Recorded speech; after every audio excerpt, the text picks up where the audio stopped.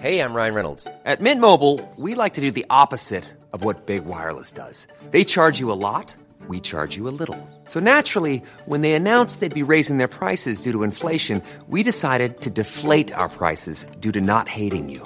That's right. We're cutting the price of Mint Unlimited from $30 a month to just $15 a month. Give it a try at mintmobile.com/switch. $45 up front for 3 months plus taxes and fees. Promo rate for new customers for limited time. Unlimited more than 40 gigabytes per month. Slows full terms at mintmobile.com.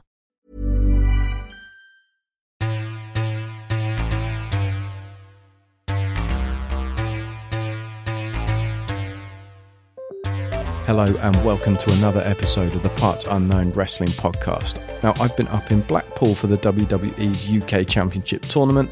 It was held here in no small part due to William Regal's involvement. He's now WWE's main talent scout, but his 20 plus years as a professional started right here in Blackpool.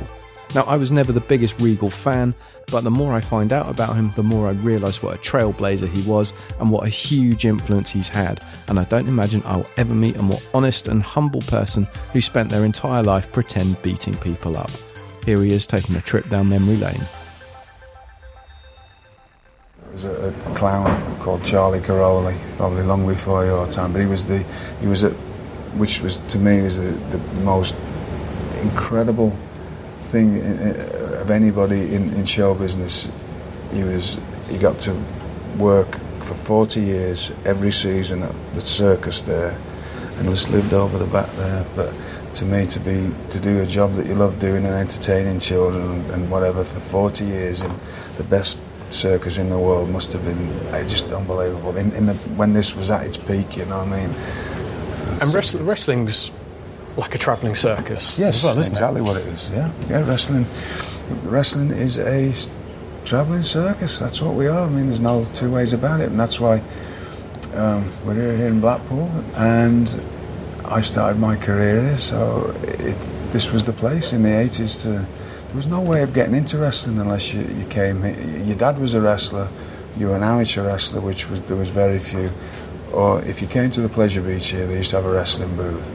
And if you could stick it out there, you sort of got took on as an apprentice, and that's how I got in. A lot of us, we were the last of the group of people that came through that World of Sport era and wrestled on that. And most of us had something to do with this town. It's a very iconic wrestling town, Blackpool. And that's because Blackpool is a holiday town. Yes. And there's this wrestling used to be in Butlins and Pontins and all these holiday places. Is that what British wrestling is or was? British people love wrestling. They always have done. Wrestling had a huge following. It's always had a following here. This is our second biggest market with the WWE now, and we do 2 tours a year here and do big arenas. But wrestling still stayed after it got took off TV in 1988. It always stayed underground. In the last few years, everything's sort of come together.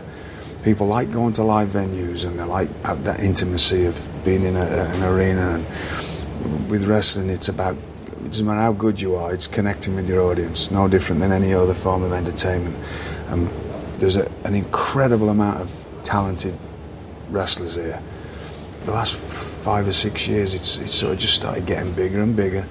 And more companies doing more shows, and it used to be every town in Britain had wrestling up through the end of the 80s really, and then in the summer seasons there was the holiday camps, and the wrestling has never stopped on all the holiday camps. So people like that kind of it's that connection with your audience, it's the audience participation. You get to few other kinds of entertainment really, apart from going to the circus, where you get to boo and scream and cheer and actually let out emotion. We're not in the business of putting on a sporting event. We're in the business of selling emotion. And when you can make people feel something and with our form of entertainment and scream and boo and cheer, that's how you make memories for people.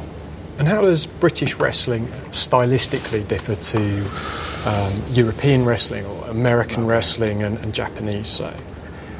British wrestlers were always known for being the most technical wrestlers in the world throughout the long history of wrestling. And most of the top British wrestlers used to go overseas. There was a lot of There's a big wrestling culture in Japan. A huge amount of European wrestlers were the first people over there that the Japanese brought over because of the style. They had a very technically based, hard-hitting, very physical style of wrestling. Britain's known for a lot of things. Within the mass audience, it's known for Big Daddy and Giant Haystacks and characters. But also, in the industry, it was known for having the best technical wrestlers. Americans were far more... some brilliant technical wrestling there, but a lot of the guys that did, there's a guy called Dory Funk Jr. Most of his stuff, he'll tell you, he learned from British wrestlers, and so there was it had a great effect in Calgary. Bret Hart and people like that, a lot of their style came from British wrestlers going over there, and it had a big influence. Very entertaining as well, and some great entertainers, but it was about the style. Well, now, in the last few years, all these styles, American style, Japanese style, British style, the technical styles come back into fashion. That's all I ever used to do, and I was doing it when nobody cared about it 20 or 30 years ago. That's how I was taught. And I went to America, started doing it there 24 years ago in a few weeks. And, you know, some people liked it, some people didn't. But then in the last few years, those guys from Britain started doing all that old stuff again, and people started taking notice of it, and they were like, "Whoa, how's this?" And then they're going to Japan, and then some of those started coming to smaller shows in America, and the talent here started realising, well, we'll that's the style to do. Bring back a lot, add a little bit of this American style, add a bit of the Japanese style, add a bit, and so it's just grown from there. But British wrestling had a huge influence throughout the industry for years and years. I can go on and on about this, but the technical style, but what people consider the cruiserweight style now, that started in this country. There's no doubt about that there was a mixture of some Mexican wrestling, but two guys, Marty Jones and Rollerball Mark Rocco, they started that hard-hitting, lighter weight, physical, because they both knew the technical style. They'd both been to Mexico. They both had Japanese influence. It all sort of came together and spread from there. Triple H described you as his eyes and ears on the ground. You're a talent scout for WWE now. So how have you found all of these guys? How have you identified these guys as kind of the representatives in the UK Championship? Okay, well, it's my job. I'm fortunate enough to be given that position of being a talent scout for the WWE. I know pretty much everybody everywhere, in every country that's wrestling. That's what I do. I watch wrestling and I figure out the people that are good for lots of different things. There's only so much you can do actually in the WWE, but I'm always, for years, this has been going, ever since I started this, what happens if they need, the styles change, because you never know people's tastes. I've always looked at it like you never know where people's ideas are going to change, right, or tastes are going to go. So I've always been logging up, well, that guy would be good for that lady would be good for that, well, if this style comes back, that'd be... So it's built up over the years where I've sort of I paid close attention to that. Myself and Triple H have a very similar looking idea of what wrestling should be. Do they actually look like they can beat somebody up? Is number one thing that he'll always say to me. A lot of wrestlers don't, and that's just, it doesn't mean that they can't be great at a certain level in a certain company, but then you come into our show, you're under close scrutiny. What's the stuff going to look like in slow motion? Might look good the first time you see it. If we showed it in slow motion, does it actually look good or does it not? Little things like that make the difference. We had a conversation, myself and Triple H, about 5 or 6 years ago now, and I said, what's your vision for going forward? And we were both watching Boardwalk Empire at the time. He said, when you watch any of these incredible dramas on TV now, or TV shows in general, he said, you'll never see anyone look out of place. He said, from the smallest to the biggest role, everybody looks like they belong on there. He said, that's the vision. And that's the kind of thing, like with the Cruiserweight show and now with the British talent, what do these fellas look like? Because there's guys on this that most people haven't heard of. There's getting a big break. But I know that when you look at them, they look like they can fight. And they can fight. And they're all credible people. And they've got charisma, and they've got hard-hitting skills. They've got something about them. There's a lot of things that go into it. And what's more important when you're looking for a wrestler? Sort of this look, this physicality and the ability to work? Or is it the charisma? Both. Some people, it's just that initial thing. You see, Trent Seven, he was one of the guys here. I saw him the first time. I'd seen him on tape, but you don't get it until you see him live. Within 3 feet of him walking out from the curtain, I've never, probably in the last 10 or 15 years, seen anybody captivate an audience like I saw him captivate. Literally walking like that. And just little looks and looks that endeared himself to the audience. That's magic. You can't buy that. There's most people. So it can, and it just happens that he's good in the ring, but it wouldn't have mattered. That 3 feet was enough for me to know that fella can have something that can connect with an audience. And there's no set formula to this, and I'm not perfect at it in any way, far from it, because I'm constantly trying to learn different things and what works and what doesn't. But that's the kind of thing you look for. To me, back to that, number one thing is, first of all, do they actually look like they can do the job? Because that's half of our job, is probably 9/10 of it. Just if you can look like you belong, you can get through it. If you're starting off looking like you don't, it's an uphill battle from there. It takes time to win people over. But if you actually look off the job, and it's not about being a bodybuilder anymore, it's about having that bit of a look about you, right? Like you can fight somebody. Because that's the first thing that happens. You walk through the curtain and there's a HD camera in your face, and people can see that in your eyes, whether you believe in yourself or not.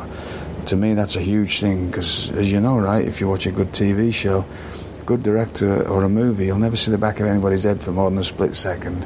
We connect by the eyes.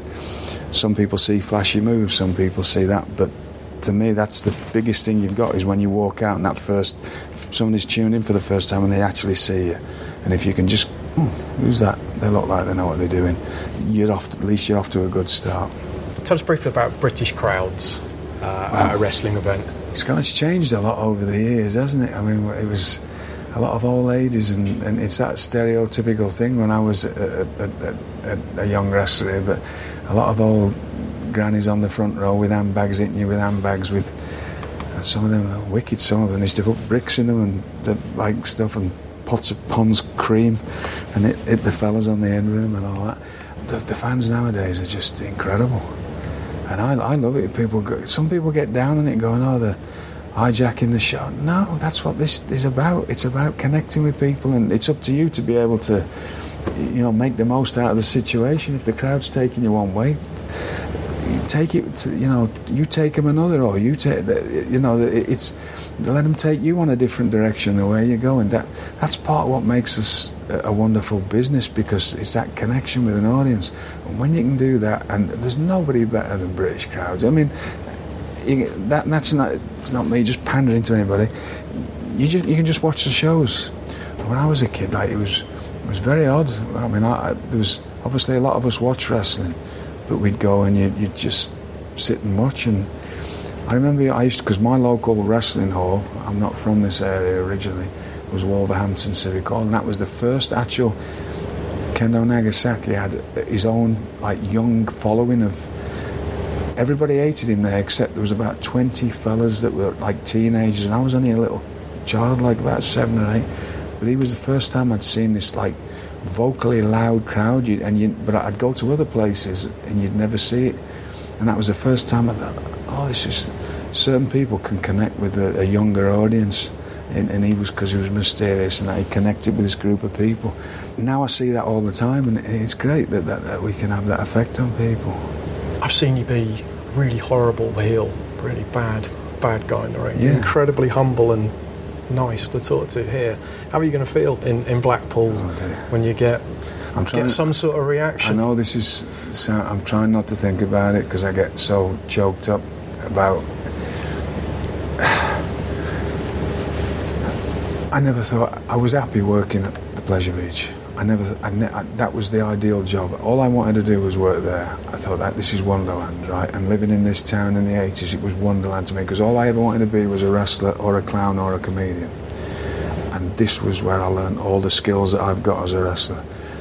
When I went to America, I was always like, everybody in England was in on the act with me. They all knew I wasn't what I was portraying, and it was like that wink thing. And I say I was like a carry on wrestling, right? And I think that endeared me to, because I never took they could see I didn't take myself seriously, which is a quality of being British, right? And doing a lot of comedy that they probably, whether they knew it or not, was all British stuff that I'd watched from old films and comedy shows and little things that connect. People seem to took a liking to me, and I learned that from Roddy Piper, actually, that the people who are the best bad guys make the best good guys, because our job is the only job in the world where people trust you with your time. It's not, some people talk about drawing money and that. Well, no, the biggest thing that we have, the wonderful experience we have, is that people trust us with their time. They don't have to watch us. We're an act like any other, and it's not about being good, it's about connecting with your audience. Ours is the only act, though, where people can hate you, but subconsciously they really like you, because they're allowing you to make, to make you hate them, right? So when you've truly made them hate you, then they'll trust you with the time, and you can just look at them or smile at them. And I don't usually talk about my own self, but I used to say to somebody, right, what do you want me to be when I walk out tonight? And he'd go, what? I go, what do you want me to be? And he'd go, well, be a villain now. I walk out, and I say, right, I used to know that from here to the ring, how far it was. I say, I'll make a bet with it, I can change them 6 times. No, you can't. Watch this. I'd walk out and scowl, and then I'd do trip on myself and look at somebody, and they'd cheer, hey, and then just to be able to do that. And now that that's all over, I'm just me. When I get the kind of reactions I get, I'm like a bit choked up with it, because it's like, well, it's somewhat of a nice thing to know that it's not about what I've learned, that people actually give me their time to watch me over the years. That's the only reason they react to me, is because they've allowed me to entertain them, and it's a nice feeling. That's it. The great people come to me and say, I couldn't get there. You come to my house, you wouldn't know I was a wrestler. There's not a single thing anywhere. The best, only thing that it's nice when I get the compliment. It's not about wrestling when people say, thanks for the entertainment, and you go, that's what this is at the end of the day. Somebody's been nice enough to watch you.